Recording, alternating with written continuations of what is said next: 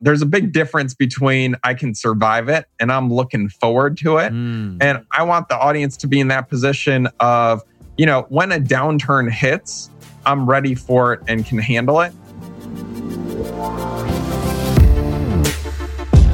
Welcome, everybody. This is For the Love of Money, where we are making you unapologetic about your pursuit of success by sharing the tools, tips, and stories of those who have already made it. My name is Chris Harder, and each week I will bring you incredible guests in order to prove that when good people make good money, they do great things.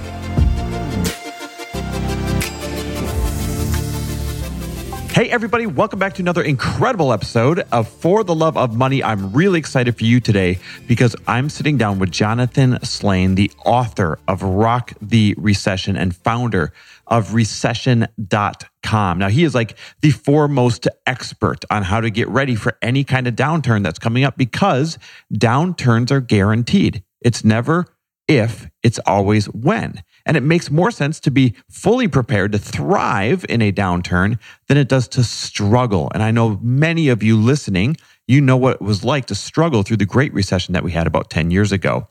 Now, you're going to love Jonathan's incredible story of why he's so passionate about teaching people how to not just make it through, but to take advantage of all of the incredible opportunities that present themselves that actually make people much richer during a recession while other people are going backwards.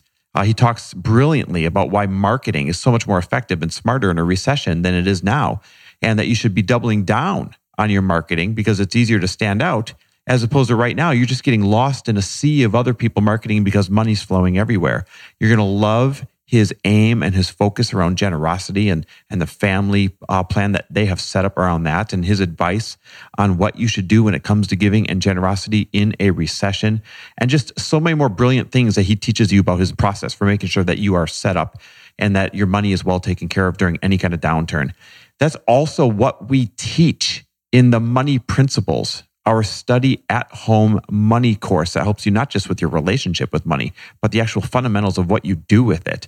And so if you love this episode at the end, I want you to go to thetruthaboutmoney.com. Again, if you love what we're talking about right now, getting your money in order, both how you feel about it, how you see it, your feelings around it, but most importantly, what to do with it, then I want you to go to thetruthaboutmoney.com at the end of this episode because there is so much value there so that you never have to worry about what to do, not just in a recession, but even right now. So go check it out, thetruthaboutmoney.com. It'll change your life forever by taking away your financial stress, I assure you. In the meantime, get ready to hear this incredible episode. Listen up, take some notes because this episode is on fire. Jonathan Slane, welcome to the show, man. Thanks for making some time. How are you? Great. Let's rock, dude. Dude, I love it. So offline, what people don't know is I go, all right, you ready? Let's rock. He's like, wait, that's my line. I love it. Okay, so we're going to start with some rapid fire. It's a fun way to help our listeners get to know you in a hurry. And if there's something really good that comes up, we'll circle back around and do a deep dive on it. You down? Let's do it. All right. So I'm going to start real easy. Where'd you grow up?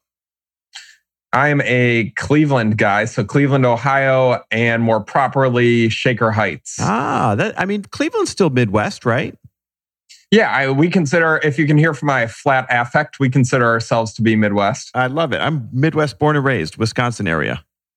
All right, so you must have played euchre growing up. Yeah, totally. Oh my God, that's hilarious that you know that. Okay, so where do you live now? You still in Cleveland area?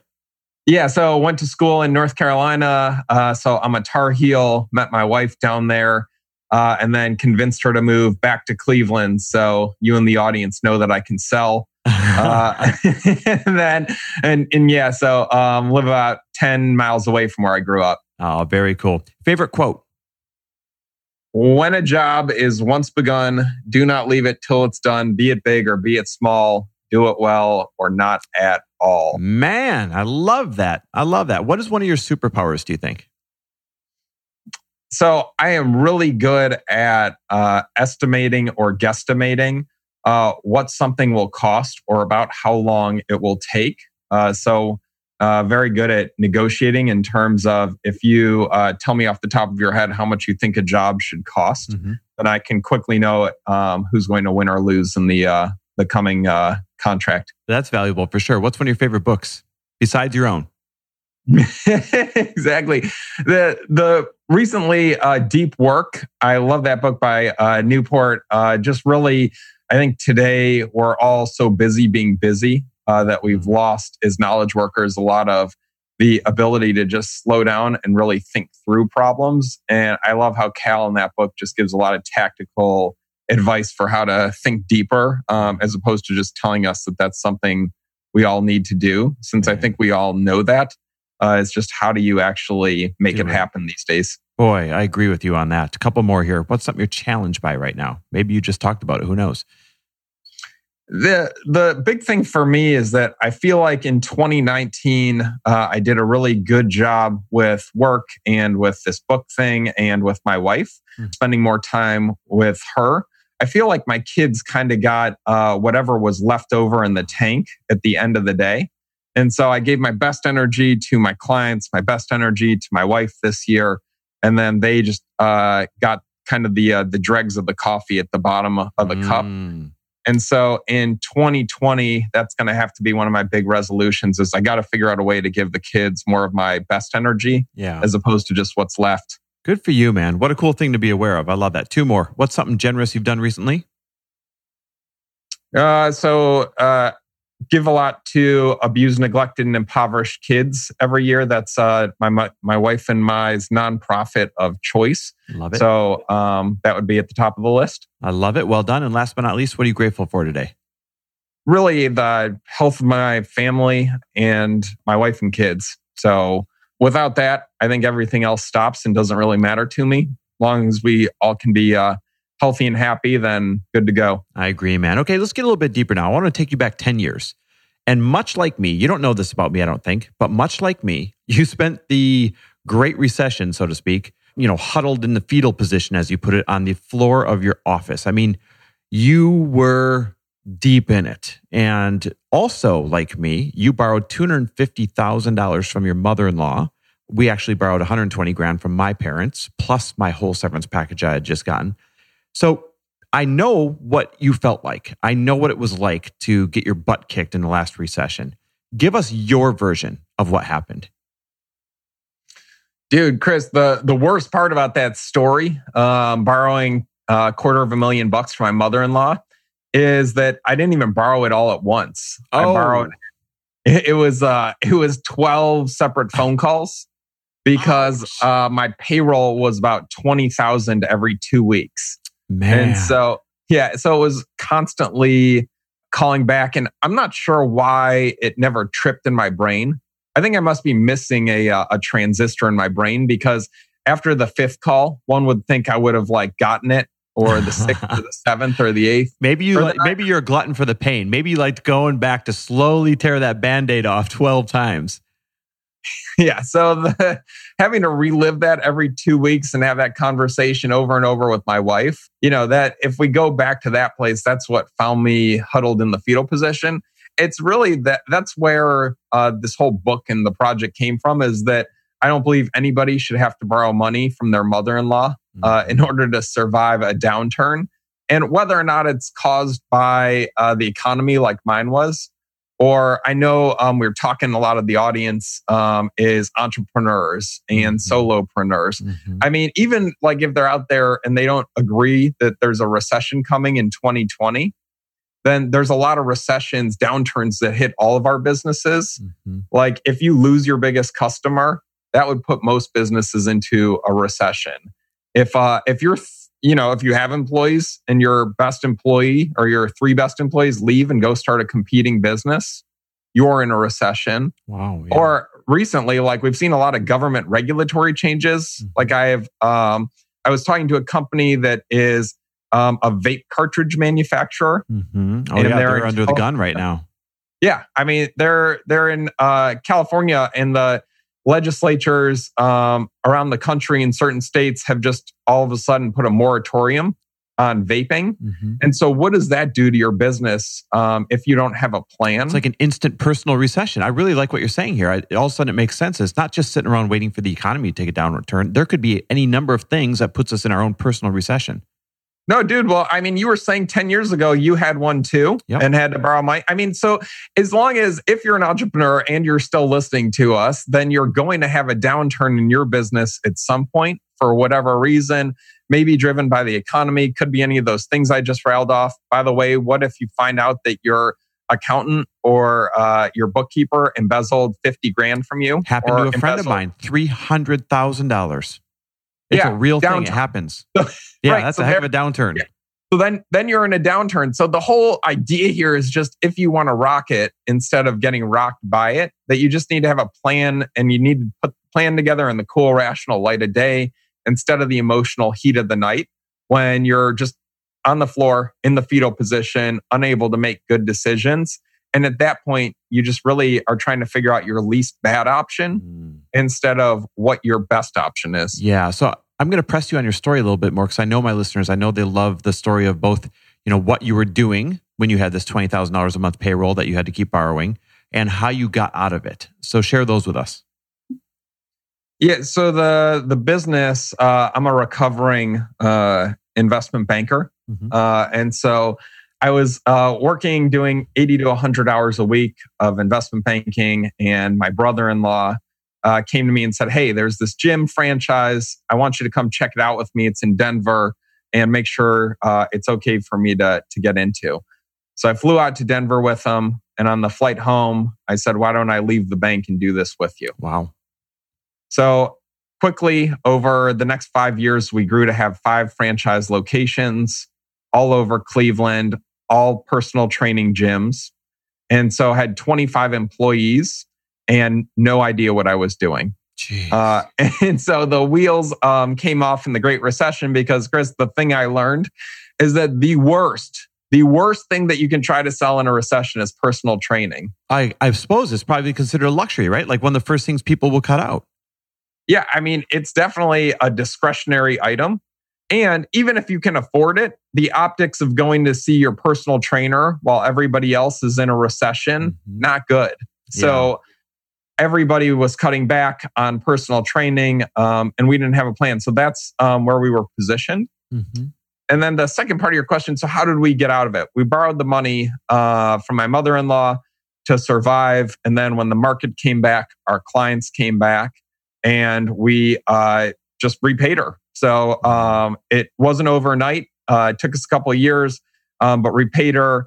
And ultimately, my brother-in-law bought me out of that business a little over 3 years ago. Okay. When I figured out that my thing that I'm really passionate about is more growing businesses and consulting and not fitness. So, which you're doing a great job of now.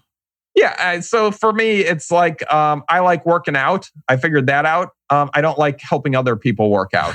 So that's what I learned. And but I do like helping people improve their businesses. So I guess I'm still a personal trainer, just in the business realm now. Jonathan, I want to ask you, what did it feel like when you paid your mother-in-law back? Because I got to tell you, when we paid my parents back, it was the greatest feeling on the planet. And also, it gave me an extra kick.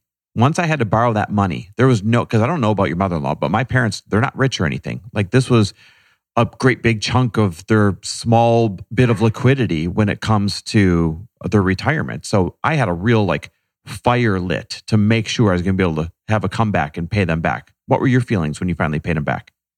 Yeah, dude, I was looking for the picture of the big check because I was going to show it to you, but I actually went to Fast Signs and got one of those big checks like on the Publishers Clearinghouse. I don't know if the audience is even old enough to even remember what that's all about, but got one of the big checks, had it printed out. I flew down to where my mother-in-law's house is in Myrtle Beach, and I took her the big check.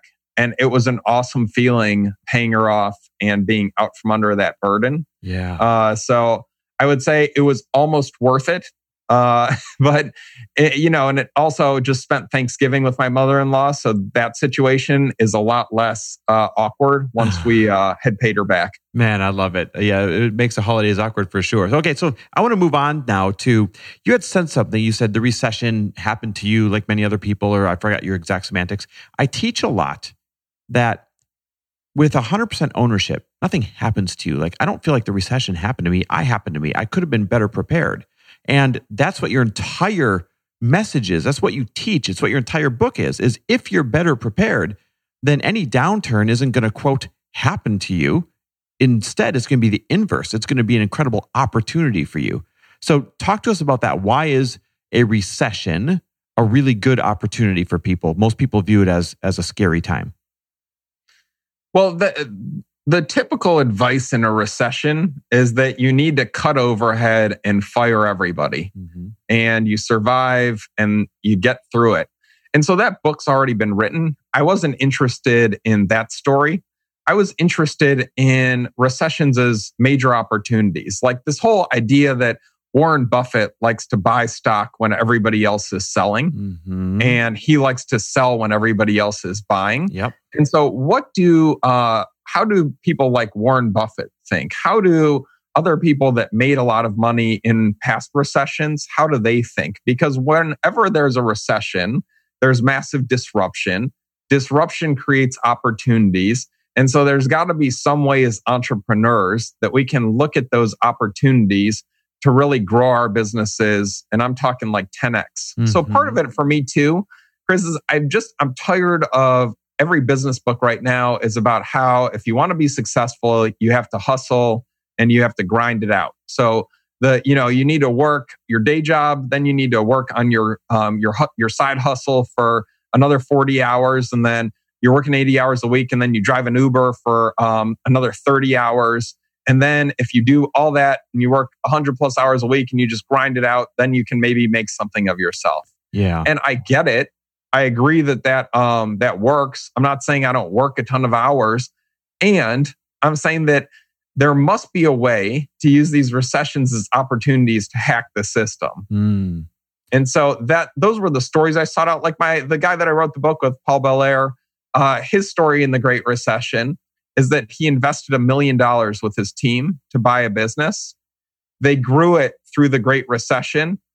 And then they sold it 63 months later for over $70 million. Okay, so this doesn't have to be something we could be scared of if we're in the right position. And he's proof of that. You know what's funny? I had a business partner. His name was Todd. And he was the opposite situation of me. He had taken great care of his money back then. He was well prepared for it, had a lot of liquidity. And he made a killing in the recession, buying properties that were foreclosed on and mortgage notes that were being foreclosed on. So it is a massive opportunity when the world's on sale. And your message is be like those guys that put themselves in position. Now, we're talking to a lot of entrepreneurs where, they might only be making 100 grand a year, 200 grand a year, 300 grand a year, or even 50 grand a year towards the beginning stages of their business. How do they put themselves in a liquid position to be ready to survive and even thrive and take advantage of opportunities in a recession? Yeah, so when I did a spot on Fox Business, and same question, and my response, same as then, is that you take 10% of your current expenses and cut them, and then put that money into savings so that you can pounce when the recession hits. Smart. So the idea would be take your profit and loss statement, figure out what your expenses are, and then I guarantee you that there's 10% there that always, you can cut. And well, it's not just always for me, because right now I think what I'm seeing is I look at a lot of financial statements. It's been a decade since the last recession. Yeah. I think a lot of us, honestly, Chris, are just getting complacent. Yeah, we've gotten a little too fat. It's been so long that I know that there's fat to trim. Do you need to run that country club membership through the business? Do you need it? Do you need the luxury car? Is that a place that you could cut back? Could you take out your own trash, or do you need a cleaning person to help you with that? Whatever those pieces may be, could you take 10% and put that into savings? And if you're willing to do that, there's a huge return. So one of the stories, like for me, I know I was huddled in the fetal position and the recession kicked my butt. One of the things I did do well, though, was take advantage of some opportunities to buy gym equipment. Yeah, tell us about it. I'd gone to my bankers before the recession hit and said, hey, look, if there's ever opportunities to buy gym equipment, then I would love to look at those. Okay. And so they knew that they should call me. So they would get a foreclosed gym. And I'm thinking about one that they had in New York City, right in the heart of the city, a little personal training gym closed. The bank called me and they said, hey, look, we've got this gym. Do you want to buy their equipment? we'll send you over an Excel spreadsheet that lists out all the assets. They did. It was about $30,000 in equipment. And I called them back and I said, look, I don't have anywhere near that. I could, give you $1,000 or $2,000 for it. And the guy said, let me call you back in an hour. He called back in an hour and said, if you overnight us a check for $1,000, the equipment's yours. You pick it up. Wow. And so we did. So the point of the story, though, is that the reason that happens is that the bank doesn't want to be in the gym equipment business. No. First of all, they would have to go and pick up the equipment. They'd have to hire a bunch of strong men and women to carry it out. They'd have to rent a truck to put it in. Mm-hmm. They'd have to rent a storage facility to go drop all the equipment in. And then they would have to set up an auction. They'd have to go pick the stuff up, take it to the auction. The auction will want a third of all the proceeds. Mm-hmm. There's just no way that they can logistically make that work. No. So as long as they can sell it to somebody like me for anything above zero, they're ahead of the game because they're going to lose every time they have to repossess gym equipment. And for the solopreneurs that are listening out there or the small businesses, the same thing. If you're a baker and you covet a large commercial oven, you just need to let a bunch of banks know that you're a buyer for that oven and you've got a truck and you'll gladly come pick it up. But the deal is you have to do that stuff now because in a recession, they're just going to go to their Rolodex and call the first person that they think can give them cash. Oh, so you got to be that first person that comes to mind. And so you need to create those relationships now because in a recession, there's going to be people lining up to buy all those cheap assets. And so that's why now is the perfect time to start creating those relationships. And nobody's thinking about that right now. Yeah. Nobody's thinking about setting that up now because we're all complacent. So that's where for the audience that's still listening in with us, I see big opportunities to set yourself up so that when the recession hits, the banks are calling you and you can just clean up on being able to purchase assets or maybe other small businesses that weren't smart enough to listen to us. Jonathan, I'm hearing 2 steps that have everything to do with preparing before any recession hits and nothing to do with when it hits. And the first one was to start, saving 10% of the money that you make, no matter how you can, to put it aside as your, I'm going to call it your secret weapon during a recession. So you can go take advantage of the world being on sale. And the second thing is, in order to find these deals, you need to start now ahead of time, letting banks know that, hey, when you foreclose on X, Y, and Z, whatever it is that you're interested in, I have a truck and I'm liquid and I will be there when you're ready. And I think this is what sets people apart. Most people listening are like, oh, sounds like a lot of work doing the work ahead before I really need to.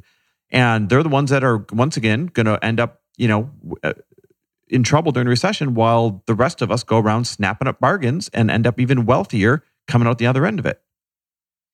Yeah, for me, it's a question of if you're interested in growing your business and you need an oven that is $60,000 and you could get it for $3,000 to $5,000 if you work the phones and set up some relationships. I see the ROI there.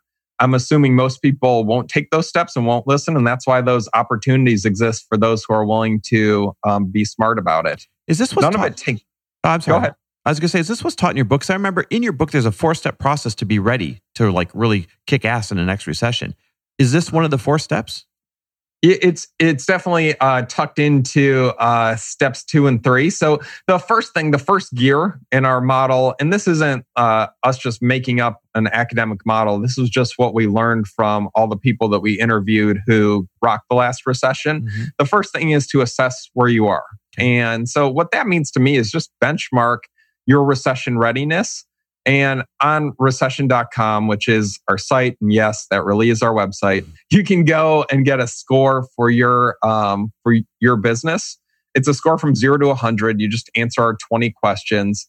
And then if you get a 0, you're probably going to go bankrupt in the next recession. And if you get 100, you're probably licking your chops. Can't wait, looking forward to pouncing in the next recession. And that's free. Paul and I put together the 20 questions. And the interesting thing, Chris, is of we've got over 1,000 responses at this point. Average score right now, want to take a guess? Yeah, I'm going to say about a 5. Average score is a 37. So for the audience, if you go take the recession readiness assessment, you're over 37. Yeah. 37 out of 100. Man, that is a failing grade. Yeah, I mean, for us, we're really thinking you need to be at 70 in order to really be ready. And then if you're an 85 or above, we're saying that those are the ones that are looking forward to the next recession. And so far, 1% of the people that have taken it have been at 85 or above. Wow. So almost no one's prepared. Almost no one's looking forward to it. Yeah. I think there's a big difference between I can survive it and I'm looking forward to it. And I want the audience to be in that position of, when a downturn hits, I'm ready for it and can handle it. And by the way, bakeries go out of business every day. So if you have those conversations with your bank, it doesn't mean that you have to wait till 2022 to be able to get that oven coming your way. It's just, what can you do now to start being ready to crush the crash, dominate the downturn, rock the recession? Brilliant reminder. Once again, we don't have to wait for the downturn. Like, these opportunities are going to show up if we're doing the work right now. So real quick, what were the four? Yeah, I was going to say, walk us through these 4 steps. Yeah. So first thing you're doing is assessing, getting your score. The second thing is to tune up your business and personal life. And so, do you have an adequate line of credit? And that could be a home equity line of credit for small businesses and entrepreneurs. But you need to have enough credit available that even if you don't have the cash, you could still buy the oven with that line of credit. Yep. And if all this stuff I'm talking about doesn't work out, then what could you do to make sure that you could still survive and have enough operating expense in the bank? And people need to be careful, because sometimes when a recession hits, those lines of credit that you think you have, even though you've done nothing wrong, they'll start closing them. Yeah. So, one thing that you can consider is you just draw it right away, so that when we hit a recession, you take your entire line of credit and put it in your bank account, because then the bank can't do anything once you've already drawn on it. And it's worth paying the interest on if you want that liquidity sitting there. That's smart.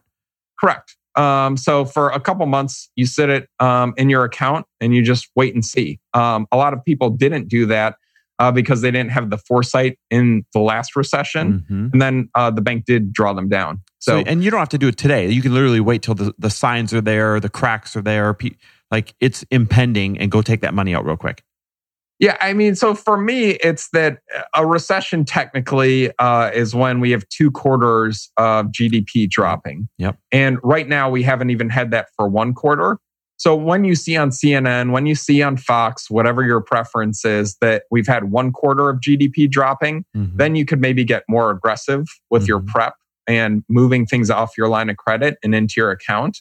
And also, our economy is announced a quarter in arrears, which is just a fancy way of saying in December, they'll tell us how we did back in the 3rd quarter, et cetera. So you've got some time if you're listening to this to start watching that. But that second gear is to tune yourself up. So the other thing, my other favorite item from this gear, Chris, is that with personal guarantees, now is the perfect time to go to your bank and ask them to cap or to eliminate your personal guarantee.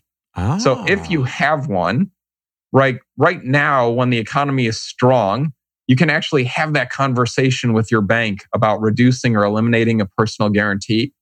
If you try to have that conversation in a downturn, they're just going to laugh at you. Yeah, that's really smart. I've never had anyone give that advice. So for people wondering what he's talking about, if you have loans where you've been the personal guarantor on it, maybe it's secured by your business and your personal guarantor, or your home and your personal guarantor. You can go and remove yourself as that personal guarantor, so that in a recession, if you have to let that loan go, it's not going to hurt you personally.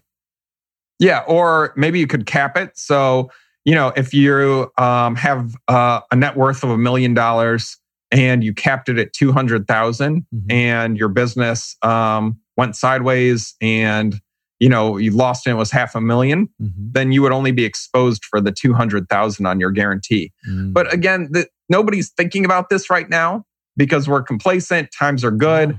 I was just watching today, 76% of the country currently thinks that the economy is in a very strong position, which is all a great opportunity to go back and tune up your business and your personal life. Right now is the time to do that before we're in a downturn. So that's the second gear. The third gear is to race. It's to do all the things in your business, like improving productivity, improving the culture of your small business. You want to do all those things now, because a recession will always test your culture. Mm-hmm. It will always test your people, their productivity, because people will be scared. Mm-hmm. They'll be fearful, and it is very hard to improve culture once we're already in a recession. Mm-hmm. And then that last gear is fourth gear, which is to hit the gas, and to pounce, to accelerate. And that's when you're going to put all these plans into action. You're going to buy other small businesses. You're going to buy assets for cheap, or you're going to get talent that isn't available right now. Because I'm sure a lot of the audience understands that with unemployment being so low right now, that great talent just isn't available. No. In a recession, though, you can pounce on that talent. You'll be able to draw them over to your business. But right now, you need to put together your list. Who are the 10 people that you would love to hire to your small business, but they're not even currently available? And then you want to stay in touch with them once a month, once a quarter, an email, a phone call, a text, to let them know what you're up to. Mm-hmm. So that when the recession hits, they'll be like, man, I'm not really sure I like what's going on with my current company. They're not very buttoned down. Yeah. But I know that dude, Chris, he's got it locked down. His systems are tight. He was the one telling me that a recession might be coming a year ago. Maybe I'll give him a call and see what's going on with his business, because he's been in touch with me. But in a recession, all the A players, they're all going to go to their network and get their plan B working, because that's what A players do. Dude. It's the B and C players that look for jobs on Indeed. Man, you are right. The A players, it's just networking. Like they know intuitively where they're going to go if they need to. And that's why I like the getting ready now, because they also can smell desperation. Mm-hmm. And they know once we're in a recession and then you come calling on them, yep. What's up with that? Yeah. So if you could start that now when things are good and set that foundation, I just think it sets you up to just be a net winner in the next recession. So that's the fourth gear. And then last is the emergency brake. And again, Paul and I just felt like if all this stuff isn't working for you, you're not able to race and then accelerate, you've got to have your emergency brake set so that in the next recession, you're not like me. You don't keep going back every 2 weeks and asking to borrow another 20 grand. You've set a limit when things are good so that you can cut yourself off when you need to. And you set that limit now when you're rational. Yeah, when you're thinking straight, when you're not thinking out of desperation or fear. Exactly. It's hard to change the tire when you're going 70 miles an hour on the highway. Dude, such good advice. Okay, that alone is worth going out and grabbing the book for sure. Now, talk to me about generosity in a recession. Here's why I'm asking you this. Right behind you, the listeners can't see it, but I can see it. Right behind you, I see this thing called a family quest board, which is like a vision board. It's so cool. And on there, I can clearly read that you had set up your own Slane Family Foundation that you use to give to the causes you care about. So talk to me about giving and generosity in a recession. Should we give the same way that we do, a little more than we do because more people might need it, or a little less than we do because belts are tightening? Yeah, for me, I think our plan is to give the same. We have a target agnostic of whether or not we're in a recession. I think the interesting thing, though, is that if you can give more, I like that idea from the respect of your dollars go further. Mm. So if you think about it, like when it comes to marketing, I want to draw a parallel here. In a recession, the academic research shows that most companies pull back on marketing in a recession. Mm-hmm. It's one of the first things that companies cut, which is a paradox because the more that you spend on marketing in a recession, actually the higher your ROI, the higher your return, because less people market in a recession. So it is cheaper to get ads on Google. It's cheaper to get ads on TV, in print, anywhere that you might do that. It's actually smarter to spend more because less people are marketing. So you can really dominate the space. And that's not from me. It's a story we tell in the book. And Chris, you know who told me that story? No. It's Christy Hefner, who ran Playboy. Yeah. So Hughes Hef's daughter. Yeah. She ran Playboy, very successful female entrepreneur. Was fortunate enough to get introduced to her so that I could interview her for the book. And so they know at Playboy that in a recession, their competitors are going to cut back, market less, and so their tact is to market more. And so I guess that's brilliant advice, by the way. I bet you saved some businesses in the next downturn just from that alone. For me, I think generosity probably goes the same way. So that for every dollar we can donate in a recession, I think it goes even that much further, because I'm guessing most people probably pull back on donations. And I haven't seen that research, so I'm just speculating on that. But it would make sense. But I think it would make sense. So I'm pretty confident that that's probably what happened. So if you can continue donating or amp it up, I'm guessing that your contributions will mean even more. So cool. So important. I'm curious, on your vision board behind you, on your family board, what do you guys like to give to the most? Yeah, so our nonprofits of choice are all related to abused, impoverished, and neglected kids. My wife is a pediatric intensivist. So she's a doctor that just works in the ICU, so making really sick kids better. And then as for me, the nonprofit that I work with is CASA, so court-appointed special advocates, the ones that help out with kids in court that need a guardian because of their parents aren't fit for whatever reason. So that's where we choose to donate our time and our money. Wow, you guys are saints. I love it. I love it. Well done. We're just trying to cover up for some other things, man. Our part. All right. So where can we follow you and where can we find the book? The book is on Amazon. So Rock Your Recession. Rock the Recession on Amazon. So if you type in recession, it should pop up for you. Okay. And then recession.com is the website in the hub for all things related to rocking the recession.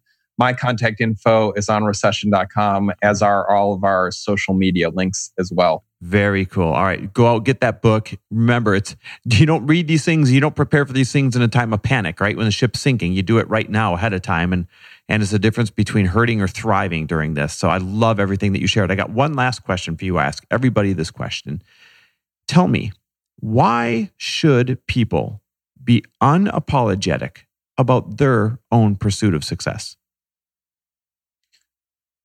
So for me, it's just related to, that's what built this country. I mean, we are so lucky if, I don't know how much of the audience is US based versus from other countries. Good majority, yep.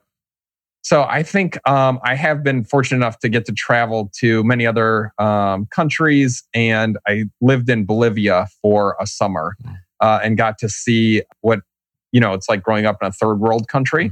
I currently have a Mexican client that I work with, and so get to go to Mexico. Shout out to my guys in Monterrey.